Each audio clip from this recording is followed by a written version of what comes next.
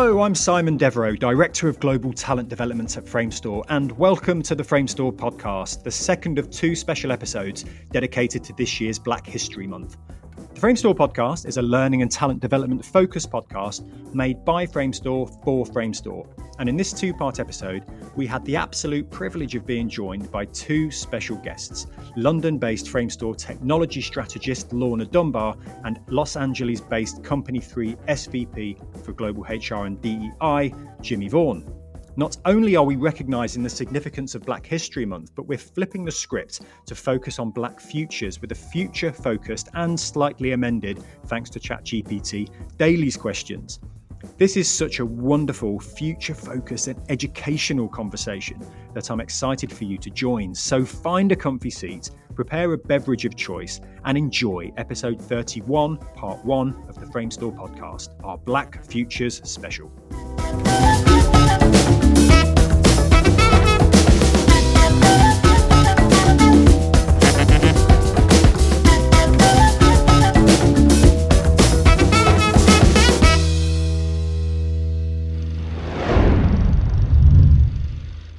Welcome back to another episode of the Framestore Podcast, episode 31. This week, we continue to recognise and celebrate Black History Month. And normally, as you know, we'd invite a special guest from our global Framestore community to the Framestore Podcast daily session, where they'd usually face our 13-question grilling. But on this episode, we're switching it up a little with not one, but two special guests who will both face down the dailies spread across today's first instalment and Thursday's second part. Not only are we recognising the significance of Black History Month, but we're flipping the script to focus on Black futures with a future-focused, slightly amended, thanks to ChatGPT, dailies questions. And to do this, we welcome London-based Framestore Technology Strategist Lorna Dumba and LA-based Company 3 SVP for Global HR and DEI, Jimi Vaughn. So let's get into the intros. Lorna, who has worked in the visual effects industry since the beginning of 2007, having cut her teeth in production teams, starting out at MPC, where she spent just over 3 years, attached to shows including, but not limited to, Prince of Persia, Harry Potter and the Half-Blood Prince, The Chronicles of Narnia, Prince Caspian, and James Bond, Quantum of Solace. Then a move to Milk Visual Effects as head of production in the summer of 2013, where she worked on cult classic High Rise, I love that movie, Dracula Untold, Sherlock, 47 Ronin, and Ex Machina. A short stint working on a certain Avengers movie at Method Studios followed in 2014, then an equally short New York-based term as operations manager at the Mill came along in 2015. In 2018, she worked with Atomic Arts on the Academy Award-nominated documentary Welcome to Chechnya with the Deepfake Technology team. At the beginning of 2020, Lorna joined Dupe VFX, the world's first B Corporation or B Corp VFX studio, as head of production and senior producer, then joining the senior leadership team, bringing together her skills in VFX alongside the purpose-driven sustainability and social impact targets, where she stayed for a few years, culminating in her joining Framestore last year as technology strategist, where she's been to date. Jimi has been in the industry since 2007, where he was assistant to Don Foster, Warner Brothers and CBS executive producer, working on sitcom classics such as Mike and Molly, The Big Bang Theory, and Two and a Half Men. He then moved to the Down Syndrome Association of Los Angeles, where he worked for the best part of a year as a project manager. In January 2015, a move to lifestyle media company Dear Mrs. D Inc. saw Jimi take on the role of Director of Operations, which he held for over 2 years. The VFX industry came calling in 2017, where he moved to Deluxe Entertainment, where his initial PM role quickly evolved into Manager of People Development, Diversity and Engagement in the fall of 2018, and then Director of Culture and Learning towards the end of 2019, which brings us bang up to date as Jimi joined Company 3 in September 2020 as Vice President Diversity and Engagement, then Vice President Diversity and Organizational Development the following year, and now SVP for Global HR and DEI as of this very month. So, for the second of our Black History Month podcasts, a Black Futures special, it's my absolute pleasure to welcome to the podcast Lorna and Jimi. Can you believe I almost got that in one take? Welcome both. It's good to see you. Thank you, Simon. That's amazing. Laura, I'm happy to be on this with you. Oh, thanks, Simon. And I can have a lie down now. Yeah. They get longer and longer, don't they? Yeah. What an intro. What an intro. Yes, likewise for me. We go big, and it's interesting. We were joking before we hit record about the link to the limited research that I do, which is purely based on what you put into your LinkedIn profiles. And I'd like to think I know you both quite well. And honestly, I'm so impressed with what you've both done and achieved and worked on. And you just never really appreciate that. We take people on such face value these days. And then I have this genuine privilege of, I say privilege, stalking people every 2 weeks, where I get to go on their shamelessly look at IMDb profiles and LinkedIn profiles and go, wow, they did that, and they volunteered here, and they went to university and college there, and they created these non-profits and side hustles, and it's amazing. So yeah, I'm humbled to have you both on the pod, Laura and Jimmy. Wow, thank you for having us. Thank you. Thank you. So before we get into it, Jimmy, congratulations. I mean, literally this month you were promoted to SVP, which is this month is a big acronym, SVP. It's a big acronym. It really is. But I'm excited about it, right? I think it's a really cool opportunity, and I'm really happy to be, doing it at Company 3. So, excellent. Full steam ahead. Good, excellent. And it's a pleasure having you on, Jimmy, because you were one of the first people I would say, I'm not going to say first people I had an interesting conversation with, but one of the first people that I genuinely connected with when I started. Because I think when I started in January last year, we were getting into the conversations about what we were doing around International Women's Day and Women's History Month. Mm-hmm. And we put on that event together. And we had so many really interesting conversations. It was really cool to connect with you. And equally, Lorna, I remember when you were at the mill and we had a brief exchange. I think I was just joining the mill and I think you were just moving on. And I remember having a catch up on you you came up to the 4th floor and we had a brief introduction, and then you were off to your next big thing.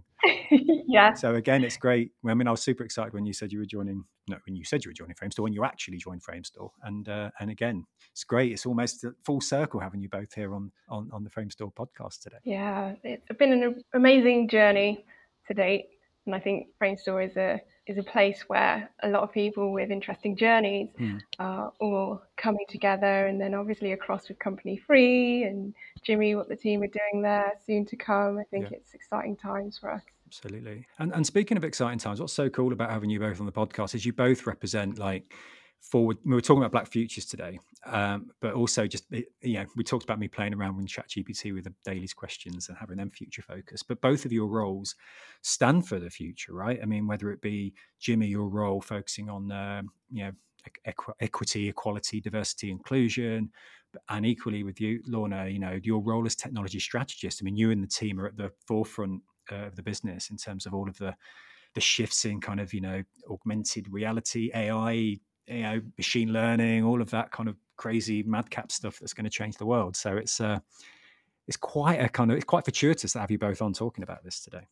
Yeah, I really am excited to bring a conversation like this to the Framestore podcast and to talk to Jimmy as well and see how it all interrelates, as there is a lot in terms of, I feel like the profile that you occupy, Jimmy, is relatively new in the world of people and staff. I'd never heard of such a role like 10 years ago or even 20 years ago. So it's quite exciting seeing developments and the shifts in our fields, in society, to be able to bring hominess to all of our future endeavors and see them coming to fruition. So no, I agree with that, and I just echo how exciting it is to kind of have this conversation, because I think Laura's brilliance already shone through within my first 2 minutes of meeting her, and I was just like, oh my God, because this whole idea of even flipping it from focus on history to focus on future and being able to see,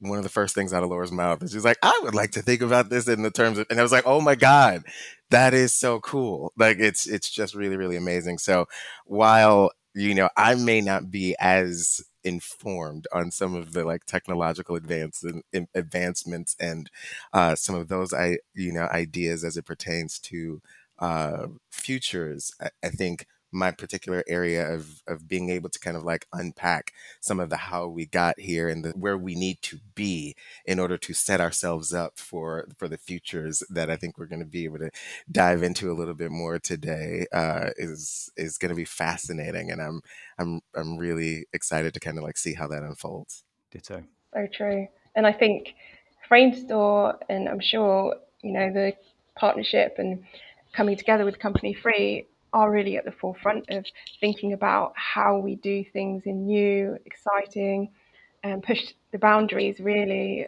I know that a lot of what I saw about Framestore and enticed me to join was the work that was being done at the time and how we think innovatively across the business. Innovation isn't just a component in a room with a group of individuals, in a mad science lab coming up with these wacky ideas.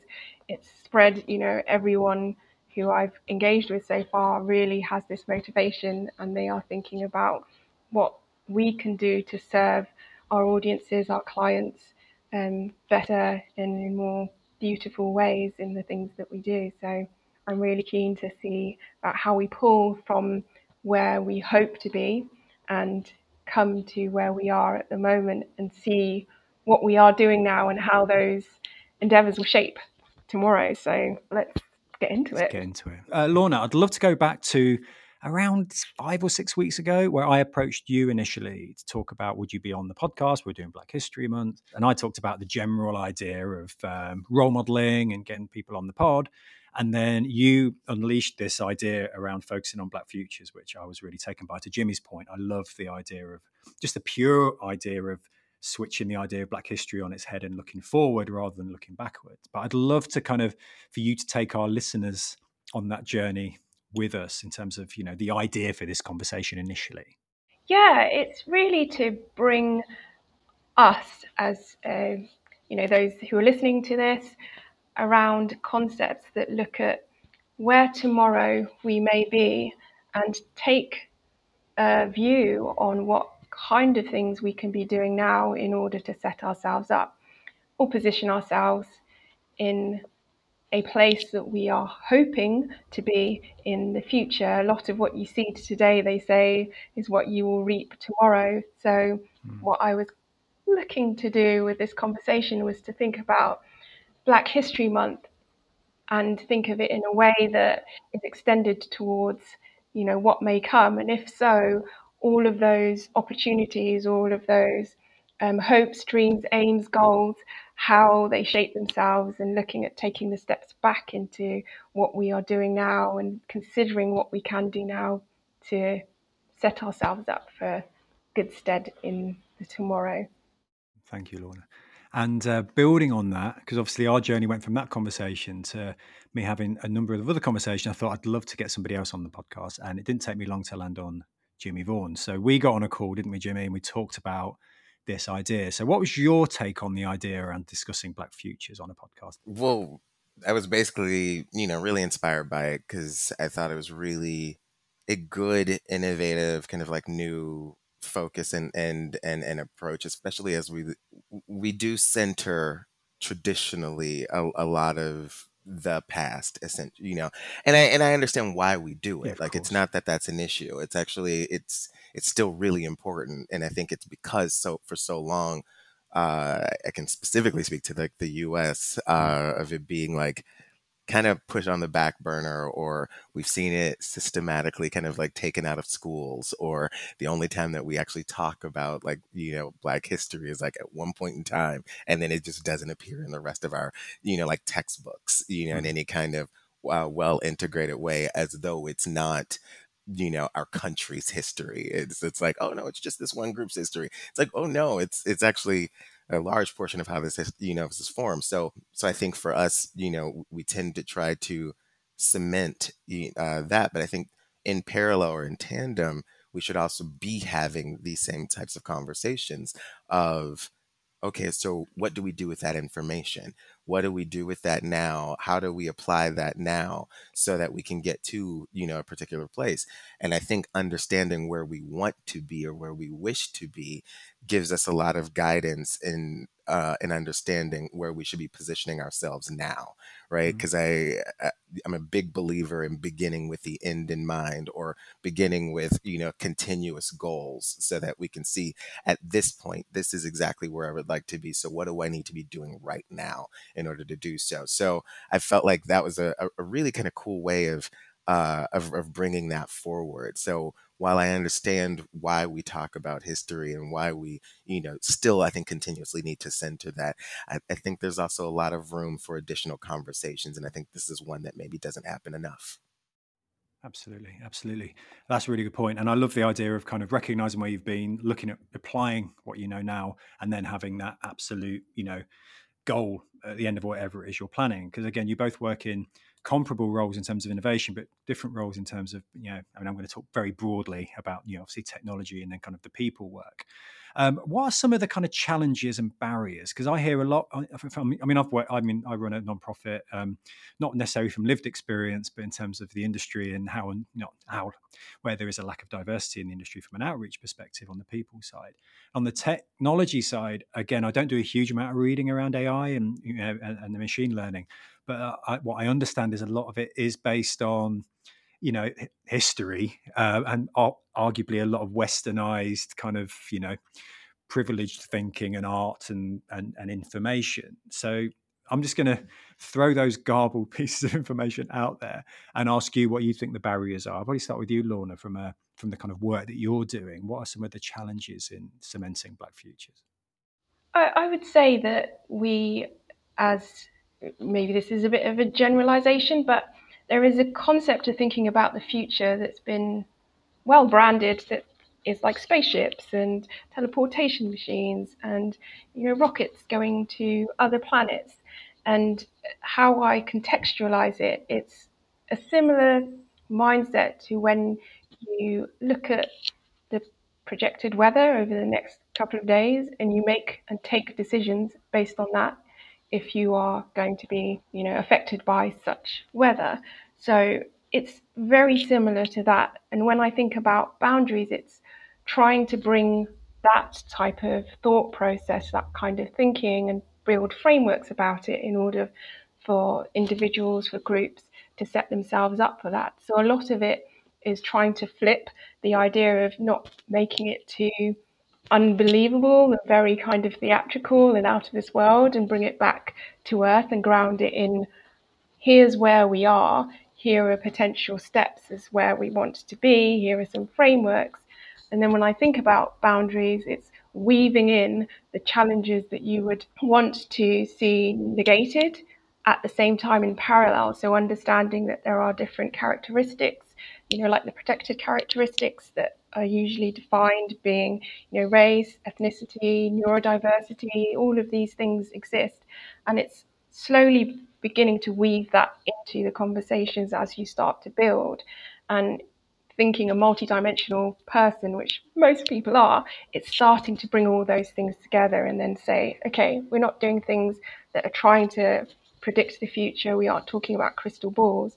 We are setting ourselves on a destination, and let's start weaving in all of these different layers. This is like the richness of the world into the work that we do. I like that. And it's not easy. No. It's possible to say, but it's a lot of hard work that needs to go on in the background. So it's also giving yourself grace, knowing that some steps you will falter, in some areas you may take a decision that may not be correct. Sometimes the pull is more towards a certain priority, which challenges a certain choice that you have to make. So it's nuanced, it's delicate, but it's also delightful. This is what life and living is about. Yeah, and it's like you say, it's having it deeply rooted in a goal rather than almost kind of like a wish or an aspiration. You touched on that as well, Jimmy, is having kind of a specific goal that you work towards, an end in mind, rather than I hope for this. Or does that make sense? Absolutely. Yeah. I mean, how does that resonate with you, Jimmy, in terms of the work you do, and what kind of goals are you setting in your work in EDI? So I think for me, like, and also to kind of like bring in a little bit of that, the first question as well, of it just being like, what are some of those barriers and some of those, kind of roadblocks that I think we encounter? with what I do, I think the biggest one tends to be human instinct. Right. So that's like my biggest barrier, right? A thing I like to kind of bring to people is that um, gut instinct a lot of times is like the birthplace of bias, right? Usually what we feel or what we, like when we have that moment where we're just like something's not right, or some like I know what that is, or I have a good feeling about it. It typically means that something is along our norm. And then the moment that something that we can't necessarily put our finger on shifts outside of that norm, we get jostled. We get a little bit like thrown off, and we're just like, wait a minute, there's something about this that isn't right. And really, a lot of times that means like there's something about this that isn't part of my norm. It is not in. It is counter what I understand of the world, and what we understand of the world is often based off of our own experiences. And so things that are not like that have a tendency to actually jar us, right? So that's one, kind of like element that's there.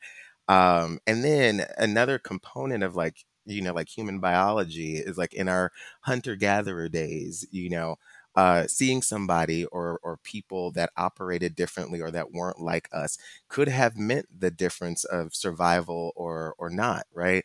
It's like either my resources I'm not able to share, or I couldn't survive with you on this hunt. You don't understand, what kind of dangerous berries are over here while I do, and it's like I will not go to there. It's like I'm not, going to be around this, or I know that means danger. Well, technological evolution, as we're talking about futures, advances at a much faster rate than biological evolution. So now all of a sudden we've got planes and we can go from this side of the world to that side of the world and interact with these other groups. We have the ability to jump on a call and record things with people all in different areas of the world and interact and create communities and all of this stuff with a lot of our kind of biological predispositions of what we've learned over years and years and years and years. With all that being said, what that means is that there is an immense amount of variance, that people have very strong attachments, even sometimes subconscious biological attachments too, because we all always are attracted to the familiar. Those become, like barriers. Without a goal, it would be impossible to go in the same direction, right? So we have to be able to think and envision and do the work actively, proactively, to think about where do we want to end up, because there's so many variances. There's so much actually happening, and people feel strongly about each of those things. So we have to have that in place in order to position ourselves, kind of like for success. So I find them to be like so in tune and so in sync what we're talking about in order to get to whatever the next phase is. So that's how it resonates with me. Brilliant. I love that. And yeah, the way I've heard you talk about kind of unconscious bias in those terms before never gets old. I love that kind of idea of, bias comes from instincts and all of that information that's poured into us all from year dot, let alone it's our birth or the historics of kind of, Neanderthal humans back in the day getting attacked by saber-toothed tigers and not knowing whether to run away or attack it with various flint-based weaponry. 100%. It's fascinating stuff.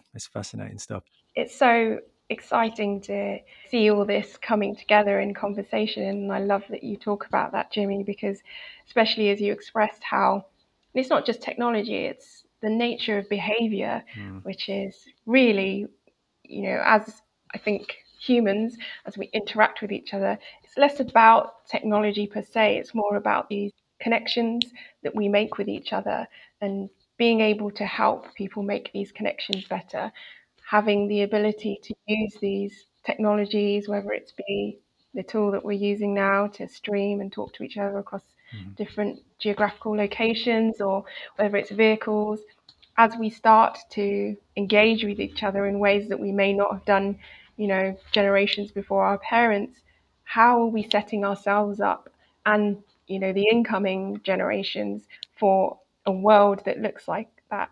It is really important to understand that if these are the shifts that are happening, we want to be prepared for these shifts and these biological pulls coming up against the reality of the climate that we live in, volatility, change, all of these things we have to come to reconcile. And I feel like this work that you're doing, Jimmy, really paves a good way for that. Yeah. And both of your disciplines are super connected in that respect as well. I mean, what's quite interesting in what you're both talking about around human behavior and instincts is, I imagine, and again, I'll speak to both of you as the experts here, but, almost there are still kind of like these new threats that challenge that human behavior. So something like the modern tech and artificial intelligence is the new threat, isn't it? People are saying, oh, it's going to take my jobs, it's going to change the world. But then the one before that was arguably Google. When that came along, it's like, oh my God, I can, everybody's going to be cheating on their exams and, their dissertations. And before that, it was something else, Do you think that plays a part where technology changes or thinking changes or, something, there's a seismic shift in the culture that, changes people's ideals and how they react to things? There's a question in there somewhere. I think I'm just making a statement and seeing whether it resonates with you. But I could keep talking and wrapping myself up in knots, but I'm going to let one of you take the reins from here. I can see if I can try to, extrapolate a little bit, just from that general concept of people being kind of like resistant and reluctant to change and to a lot of these seismic shifts that are happening. And I think I was alluding to it a little bit when I said it earlier of like, there's, technological advancement a lot of times happens at a significantly faster rate than biological advancement. And I think we're still catching up to certain things that are, that have changed, like in the past. Like, even when we talk about like social media and the access now that people have to various types of of information, and then still learning how to sift through what is true, what's not true, what's heavily influenced, and being able to find places in our brains for those things to actually sit and to become categorized, essentially, right? So it is because of that and because of the work that comes from that, I think there is generally a fear of the unknown. Right. That's where most fear, I think, tends to come from. It tends to come from the unknown and not knowing what the impact of that is going to be. And we know enough to know that these shifts can change so much of the fabric of like what we know to be true today, that I think there's a natural apprehension. Again, it's another survival mechanism that I think we have kind of ingrained in us. So those who are the most adventurous and the most, kind of apt to adapt are the ones that kind of lean in to that, right? But I understand that not everybody's able to do that. Some people wait for other people to kind of figure it out ahead of them.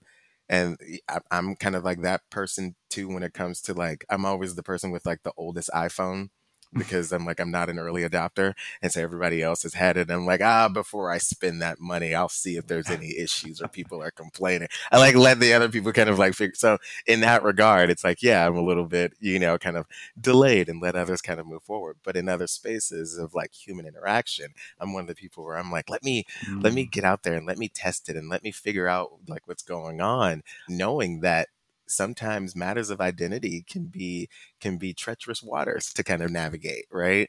And I understand why people get a little bit concerned or afraid, to kind of like jump in there, because they're just like, I don't know what this means. I don't know if this is going to create new opportunity. I don't know if it's going to completely, remove what I know and the things that I have come to respect, love. So I understand, like what that is, but the one thing in life that is guaranteed is change. And so it's up to us to kind of decide how we're going to let that impact us. Are we going to know what's coming, or are we going to be subject to what's coming? Right. So I think of it in kind of in those terms, I think. That last sentence is really a powerful one. I want to underscore that. Definitely double click on That's that. The clickbait, isn't it? Now that's the title of the podcast. Not taking a decision is still a decision. Yeah. Not making choices is still a choice. And these are challenging times, and the answers aren't so black and white. I think you have to put yourself in the ring and give yourself the best opportunities and set people up, knowing that there is a change, there is a shift in what the expectations were before. I've been vegetarian, yes, I will say it officially. I know this is only internal in Framestore, so maybe it's okay. For a couple of decades now. I thought it was going to be you heard it here first on the podcast. Lorna's a vegetarian. It's finally happened, everyone. Well, officially, I am stating it formally.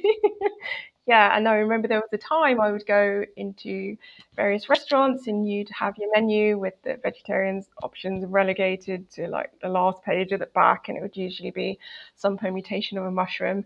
And now I see whole menus that are dedicated to various types of nutrition requirements for whatever reason. And I like to think of that as a very light way, a non-political way of describing how we are moving, like the appetite for the shifts and the behaviors that are starting to shift are warranting decisions that are being made by corporations. These aren't from the goodness of their hearts to be able to accommodate someone like me. They are understanding that a message is coming through a particular part of their patrons, and they are shifting and shaping themselves around that. So we can, or individuals can, decide to not participate, and yes, it can happen around you, but the other things are we have a lot of dimensional people. We have these teams with more unique and diverse elements can bring about these insights and provide a new perspective. And thinking about it as a value proposition, it's an opportunity, and it's a shame to miss opportunities such like that when things are shaping and shifting themselves so much. So many comparables with I'm comparing this to my wife, actually. Jimmy, she's only just changed her iPhone, and honestly, she couldn't sell it to anyone. It was almost a kind of prehistoric artifact. It was an iPhone 7 or something. I mean, it still worked, but it just was a nightmare. She only just had it. So I completely get that point you raise. And she's also a vegetarian. And I've seen that evolution over the last 20 years we've been together, where we would go to restaurants and there was the risotto, maybe a quiche, and that was it. And everything was kind of like literal just carve off a piece of cow and ride the rest home. So just wanted to call that out because they both of your examples resonate. But I love how it speaks to adapting. I think what you said really resonated with me, Jimmy, about change, and the only way you adapt is to lean into it, whatever it is, whether it be a new way of thinking, whether it be technology, whether it be outreach, recruitment, attraction, internal education, is lean in and learn something new and find something new. And that speaks to everything you're talking about around goal setting and creating that future. I think it's really interesting. And we have to be honest about the risk, and that sometimes you may fall short, but you are engaging with an opportunity to learn ahead of anyone else. Yeah. And that is giving you all these data points. And if you aren't taking these steps, other people are gaining these data points and saying, oh, this was maybe a fail. This was looking like there's some traction. This is a waste of time. And if we think of that, talking about identity, and particularly Black identity, we're thinking about where we want to shape ourselves for tomorrow, and thinking about an audience of tomorrow, thinking about staff, employees of tomorrow. We want to take charge there and be part of paving the way for these adaptations. Absolutely. So I'm going to pause it there because this is a really interesting conversation, but we're 35 minutes into part one and we haven't dropped the dramatic sound effects, and when we haven't got into the daily, in my script, I've got preamble conversation, but it's so interesting. And I wanted to spend a good amount of time talking about Black Future. So I'm being a little bit facetious, but actually we needed to have that conversation. But what I'm proposing is we still lean into this conversation, but we pepper it across the newly revised dailies questions, which I'm very excited to get into, which are all future focused. And please work with me on these, folks. Okay, some of them I can't take credit for them. They're full ChatGPT authored. I just poured my questions into them. Some of them are a bit odd, but they might spark some really interesting discussions about what we're talking about in this 2-part episode. So are you both ready? Are you both ready to get into this? Ready. So ready. So ready. Ready for the weird. Let's do it. Let's do it. All right. So I'm going to ask the podcast gods to drop the dramatic sound effect from on high. And we're into the dailies. Right. So I'm going to hit you with question 1. Now, the original question is always a bit boring because it's the who, where, what, who are you, where are you, and what are you working on? Only if allowed to talk about it. But ChatGPT has switched it up a little bit. So question 1 is still called who, where, what, but it's who do you envision yourself becoming in the future? What do you aspire to work on in terms of projects and missions or goals, as we've been discussing? So it's kind of like a two-part to this one. So who do you envision yourself becoming in the future? And what do you aspire to work on? So I'm going to start with Jimmy and then segue neatly into Lorna. Sorry, Jimmy. Somehow I knew. I mean, it is a fascinating question. It's a big question now. I think, I've been fortunate enough to kind of like be in a space that I feel is kind of where I want to be and where I want to, what I want to be doing. And right now I've just embarked, like you said earlier, in this in this month on the next kind of like iteration of what that is. But I think at the core, who I am, I've always felt like I'm just an advocate. Like I'm somebody who cares about people and wants the best for people and wants everybody to kind of be treated fairly. I want to have that in my personal life, in my professional life, in all of those spaces. An advocate for fairness is that. Where I want to be, sooner rather than later on a beach somewhere. That would be goal. Great. No.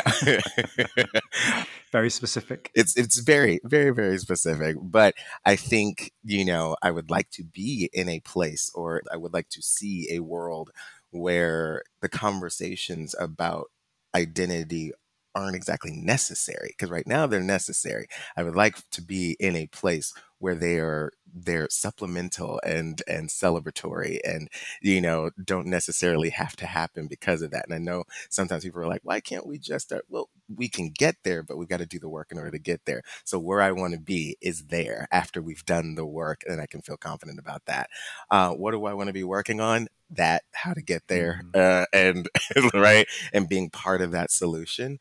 And let's see, who do I envision myself becoming in the future? I don't know, some old guy who's done good work. I love that. Right? I think that's the simplest way of saying it. It's just like, I want to be remembered for the work that, that I've been able to do that has made life a little bit better for people. What a great answer. Who knew that ChatGPT could create such an insightful question? Right? Come on, ChatGPT. And I love what you said. I mean, what you said about those conversations being more supplementary and being more part of the culture of the studio or life or work or whatever sphere we're in. I think it's fascinating. I mean, I remember way back in the day working when I did my first inclusion week at the Mill in 2016. And one of the things a lot of people said was, this is the first time I'm having conversations about my sexuality, about gender, about race. And people would literally be buzzing about, oh my God, this has never happened in my studio before.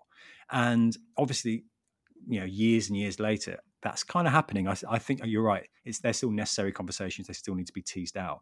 But to your point, it'd be amazing to go to a point where these conversations just happen. They just happen. They're interesting conversations that people lean into, that people are interested in, because it's about people. It's about what makes people tick. It's an interesting conversation to have. So I just wanted to throw my 2 cents in there. See me? Look at that.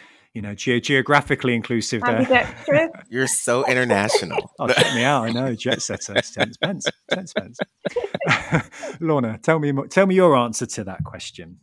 Yeah, I guess rewinding back from what you're saying, Jimmy, is, as you see that end goal of having these bigger conversations, is starting to think about the big challenges of our time and how we can integrate that into the work that we do, because storytelling as a medium, it's such a great sector that we are in. We are shaping the minds of individuals. There's a lot that can be said for how we can communicate on behalf of the visionaries that come to us, to break all of the boundaries, to tell stories and to provide them a conduit to get these messages out, and then how we do that to help us elevate it to the challenges that we need to face. So in my mind, there is a world where we start to tackle these big problems that are beyond identity, that are,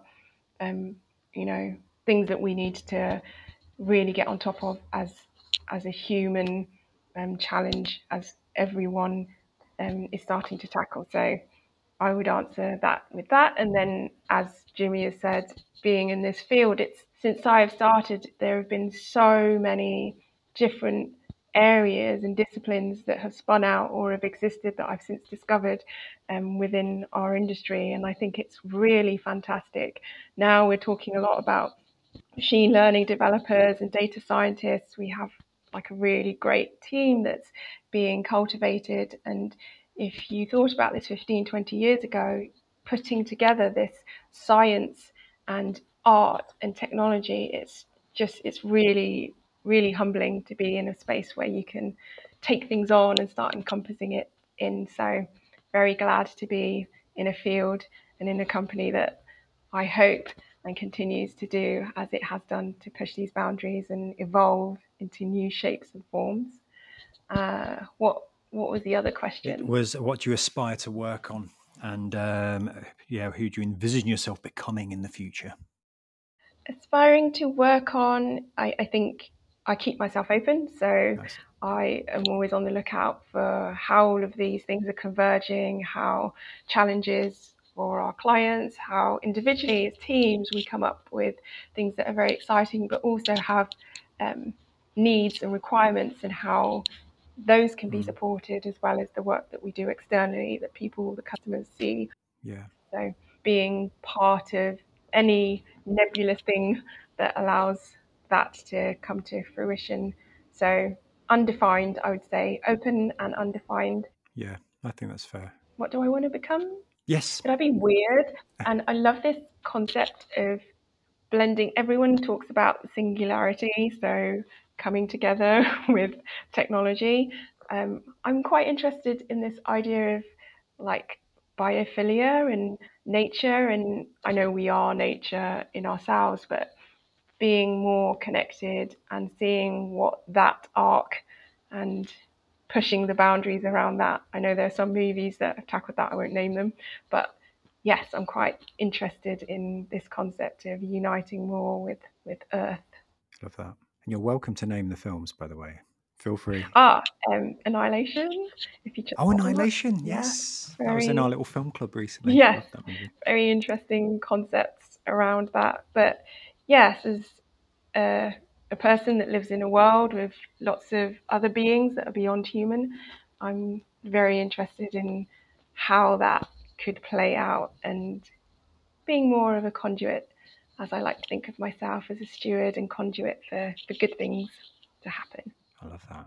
Two strong answers. And I imagine both your lines of work, again, we talked about innovation and forward thinking and futures, it's ever changing, right? Technology is changing all the time. Who knows what you're going to be working on in a year's time, let alone 5-10 years time. The same with the inclusion, diversity, equity, equality work, Jimmy, there's only a handful of roles like yours in industry. We touched on this earlier. It's very rare. I mean, we have an NG who's been on the podcast before, who, in London, who looks after, outreach across Framestore. But I had a conversation with her recently, like in terms of a VFX animation network of EDI professionals, it's super slim. Unless I've got that wrong, and please write to me if listeners if I've got that wrong. But genuinely, you just don't see it. And I think in the next 10 years, maybe probably less than that, that will also go through the roof, and there'll be whole new ways of working, projects and advancements in that field as well. Is that fair to say? Yeah, I'd also like them to write to me so I can find out where they are. Yeah, right. Yeah. Let's get the community together. Where are you? Together. No, I think it's absolutely like fascinating that it's an industry that has been done, or not industry, but like this discipline in particular. It's been done in a variety of different ways. It hasn't really been called what it is now, but there's always been people trying to do the work, right? And whether or not that's been packaged in a variety of different disciplines, whether that was in traditional HR or management or things along those lines. Yeah. So it's always been something that people have done. It is not been recognized as the specialty that it really is. I think as we've evolved, as we've kind of gone through some of the, I don't know, some of the challenges that we've seen in just in general culture over the last few years, has really let us know and let more people kind of like understand that, okay, this is far more nuanced than I thought it was. And that has made way for, people who have done, a lot of the study, who've done the work, who've had, some lived experiences, to be able to kind of like step forward and say like, okay, now you're ready. Let me tell you all of this stuff that we've been working on forever. And these are the things that we've been trying to accomplish. And then finding the structural elements that kind of move the needle the most, right? Because that's also kind of a specialty and a discipline unto itself. We don't always know. I've seen that it's a little bit easier to identify a problem than it is to know how to solve for it. And I see that as a lot of the work that I do is that I feel like that's where my specialty and kind of expertise comes into play, is the ability to also solve for, right, the issue. And that is something that I feel really privileged to be able to do. Is it a challenge? Absolutely, right? Because we're also, we're dealing with people, and people are incredibly nuanced, as we've said. But yeah, to have the opportunity to do something in visual effects, and also as Company 3, we just, doing finishing and other types of post-production, we're getting a chance to kind of influence storytelling in a way that is really, really meaningful. I used to be one of those people that was like, oh, we're just making movies, like calm down, like that type of thing, until I really started to understand what movies do. Right. How movies impact policy, how movies help people understand the world, how storytelling, we're kind of, again, I'm such a nerd when it comes to like biology. Like, we are basically predisposed to sitting around and listening to stories and understanding how stories tell us how we interact with the world around us. So the medium that we've all kind of chosen to be in to varying degrees does that, like in the world around us. So it's really a privileged spot to be able to do that in. And I'd love to see more of it, and more people that are taking that concept into practice and understanding it, I guess, living up to the responsibility that I think that we actually have. Wow. Yeah. I love that. We talk about storytelling quite a lot on the podcast, but it's always through a different lens, actually, where it's like, where it is, hey, we're not saving lives, and that kind of it. They're just big dumb movies, and actually, what you've said has blown my mind a little bit, because it's absolutely right. It is. I mean, it's cinema has informed culture since, well, as long as we've all been around, and way before then. I mean, there's always a metaphor taken from cinema, or television, even commercial work. It's a huge part of the culture. I mean, I pretty much my life has been defined by cinema way before I got into this racket. I think it's a really fascinating take, actually. I mean, just a little addendum is like, think about it. Like, it's some form of media that we usually have experienced most of the world in. Most of us haven't been to like, oh, this country over here or that, but we somehow have like, oh, I really want to go to this city. Like, that's my ideal vacation. How do you know? How do you know that that's what you want to get? Usually you've experienced it through some form of media, like either it was in a book or you saw it in a movie and you're like, I want to go there, right? And so our feelings that a lot of times we have toward a lot of these spaces are influenced by the stories that we've had access to. Yeah, I remember the first time I went to the States. I went to New York with my wife, and I was kind of excited and terrified, because I'd watched so many American movies. So many. In this country, we're all brought up on American movies.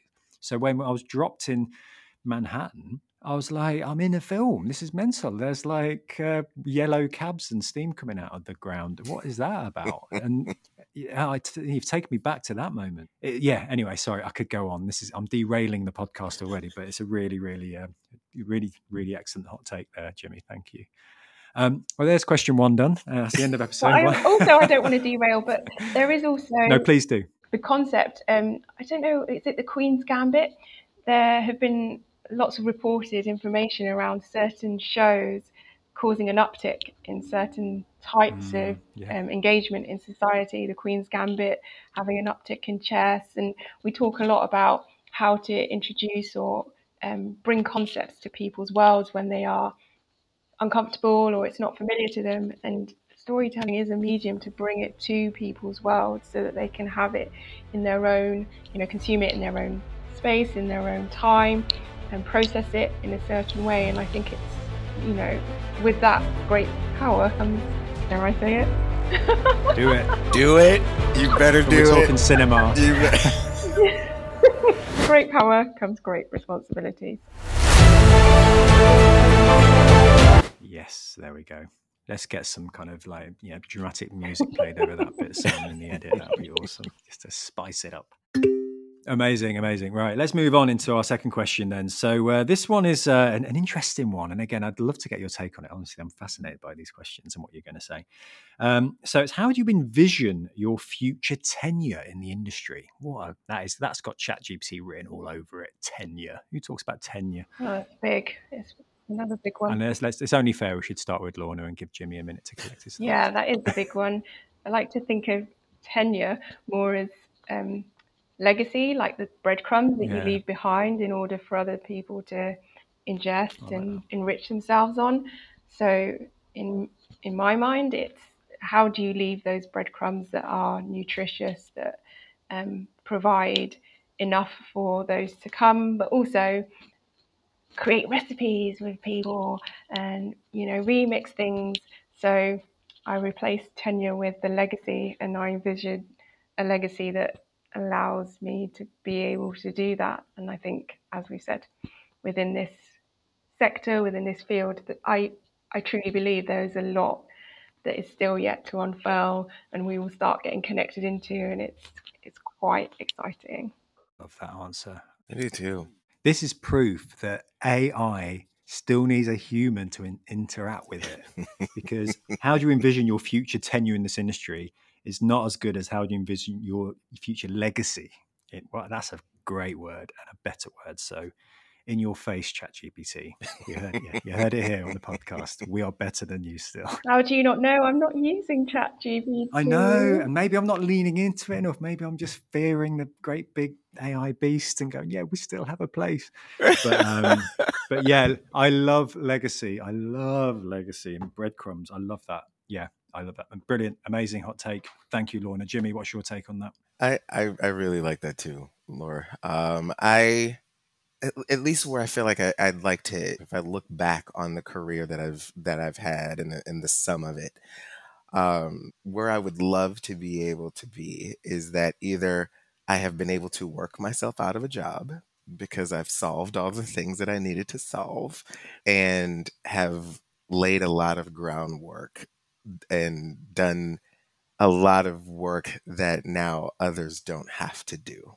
I don't know. I think for me, it's like I've made way for others. Yeah. That's probably the simplest way to say it, is that the sum of my work was that I've made way for others. That's perfect. That's a really good answer. Thank you. Yeah. And I think like a lot of the work around inclusion and diversity is getting to a point in the future where, I used to say years ago that you don't talk in terms of diversity. It's just what is, this is just creative, amazing, different perspectives all around the table, doing incredible work around what we were talking about earlier about cinema and storytelling and all of that great stuff that we do and we're part of. So yeah, let's brought it full circle. Really, really nice. Thank you, Jimmy. And thank you, Lorna. Okay, are you ready for the next insightful ChatGPT engineered question? So ready. I know, right? These are great. I'm loving these. So this is an interesting one. And again, I'm going to read it verbatim, where this is about, originally the question was about big breaks. So we've always talked about what you consider to be your big break in industry. But this one says, looking ahead, what pivotal moment do you anticipate will propel your career in the industry? What pivotal moment? Yeah. So I'm just going to let that, I'm quite enjoying the silence for a moment. I know, right? We had to kind of both really, this is an audio podcast, but you both have got, Lorna's like looking to the skies a little bit, just like pencil. Jimmy's sitting back in his chair. I am. Stroking his beard. Yeah. Can feel the cerebral cortex. Just trying to take it in, to give a conscientious, thoughtful thoughtful response, right? I wish I knew is I think what where I am at this moment of what does it look like when I feel like we've reached that kind of like next juncture of advancement, or because I'm thinking about mine not just within like post production or visual effects and post production industry, but I'm also thinking about it in the discipline of diversity, equity, and inclusion. And if I can merge those two, like in some way, I feel like the next iteration or the next kind of like juncture is going to be one when I see the ability for just the full gamut of identity being able to be shown, being able to be represented. And that's more on the front end. So I know when people who have done, different types of characters, because it used to be that like, oh, we can't animate this character because it's too expensive to do. We don't have the technology to replicate this hair texture or understand the skin tone, and all of that. When all of the advancements are there to be able to fully and accurately represent, when we've got the library and the repertoire and the appropriate attributions to cultures, right? Like, so even when we're like, I want this to be inspired by Japanese culture or Maori culture, or things like that, that we've got such a full library of accurate representation of those things. It's like, wow, what will come after that? Because right now it just seems like that's been my big challenge, is like representation matters, accuracy of representation from the front end, right? So when I see that, and I think we're getting more and more close to, like to that, I'm very excited to see what will we be able to do once that occurs. So that's one. On the back end, I think it's more of like spreading education on the opportunities and the roles and the things that we even do. I find that there's so many people in the work that I do that like don't even know that these are jobs, right? They're like, I didn't know that there was somebody that did that even focused on this or even had a thing. And so I want to see those roles being shown. And once that awareness happens, and then it's clear what the steps are to advance within our industry, right? Like, I know that this can lead to that, and this can lead to that, and this can lead to that. Because I also find a lot of people that have not had access historically, they're trying to reverse engineer. And without proper guidance or somebody being able to show them, or them being able to see that, like, this is what comes next, this is what comes next. It's one of the biggest impediments to advancement. I don't know what's next. So I don't even know how to position myself to be ready for that opportunity when it shows up. And, when we go back to like, there's so much in our industry that is like, well, I know it when I see it, or my gut tells me this. It's like, when we can collectively take that experience outside of what I just know and can quantify it to a certain degree, so that it creates a roadmap that anybody can have access to and see, that's the next juncture for me too. So back end juncture and front end juncture. That was me kind of muddling my way through that answer, but I'm kind of good with it. Yeah, I mean the piece around I completely understand the front end juncture, the whole representation, and you can see it's getting better, but we're not at that utopia where, again, it's not a question of representation; it just is. Like I said about the the D word in many ways with diversity, but also around the work we will respectively do around outreach and attraction. And you're right, so many people still don't know that all of these roles exist. Forget about now, where you've got roles like Lorna's, in technology roles, but also kind of we've got the Framestore Labs department who work on digital signage. You've got, it's not just production and CG artists. I'm only saying this because I recently there's a company in the UK called Eric, who used to do a thing called Eric Fest, and it was all about Gen Z talent, trying to attract Gen Z talent to creative roles. COVID hit them and they created this amazing app, and I went to a presentation where they shared 1 million, I think they hit their millionth data point at that time. It was only a couple of weeks ago, and they showed these league tables of what the searches are, and number one is film and television. All these young people, like 50, 60,000 young people, film and TV. Then right at the bottom at number like 14 or something is visual effects and animation. And then all in between, it's like theatre, publishing, yada, yada, yada, yada, all the way through. And again, neither one works without the other. But visual effects is like a Pandora's box of roles. I mean, that's what's quite cool about this podcast is I'm speaking to you both, and neither of you are working directly on productions. You know, two really interesting careers that aren't the obvious, and that's what isn't out there. People are just going, "Oh, film and TV, broad brushstrokes." They don't know the breadth of roles and disciplines that exist within the visual effects, animation, and games industry. Anyway, off my soapbox, but I just wanted to say I agree with what you said, Jimmy.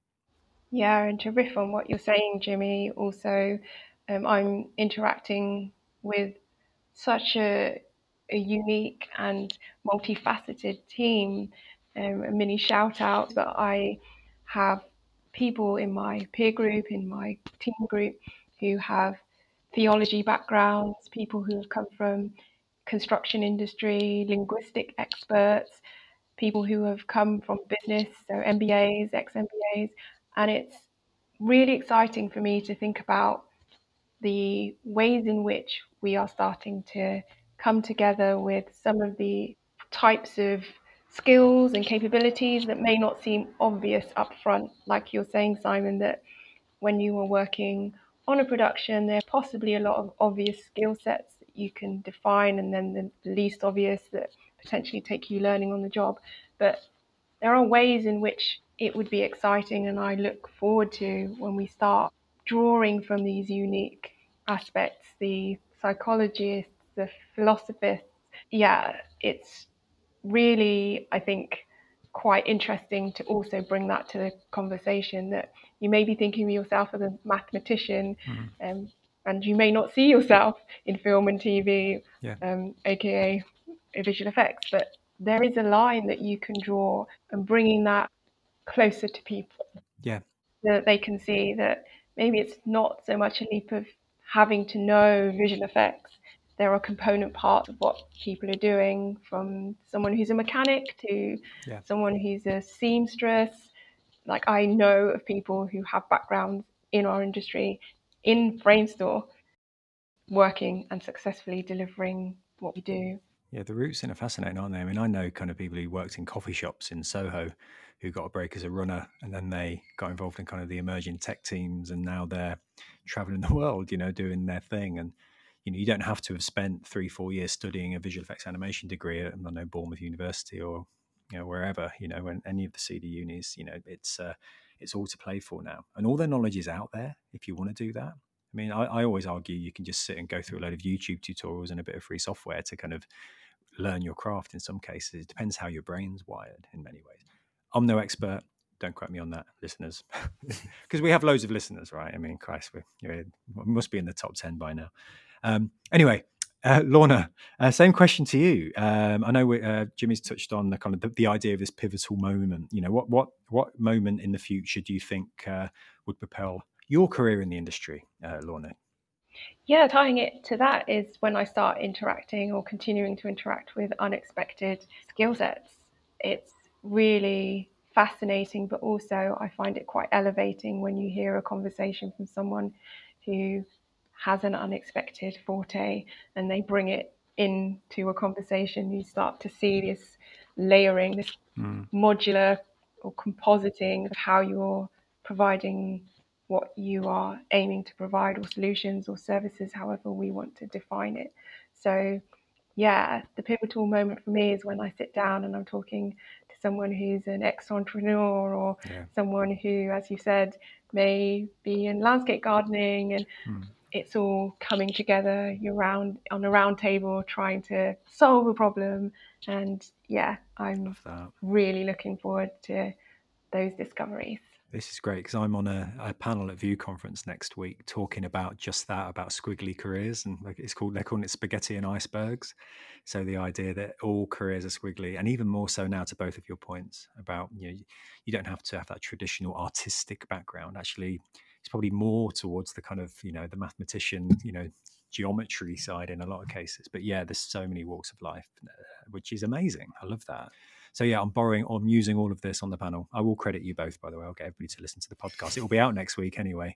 when I'm there. So it'll be a nice plug for this amazing conversation. See, full circle. There you go. Well, that was part 1. Join us for part 2 of the Framestore podcast out this Thursday as Jimmy and Lorna continue to explore Black futures through the lens of the specially amended Dailies questions. We'll see you then.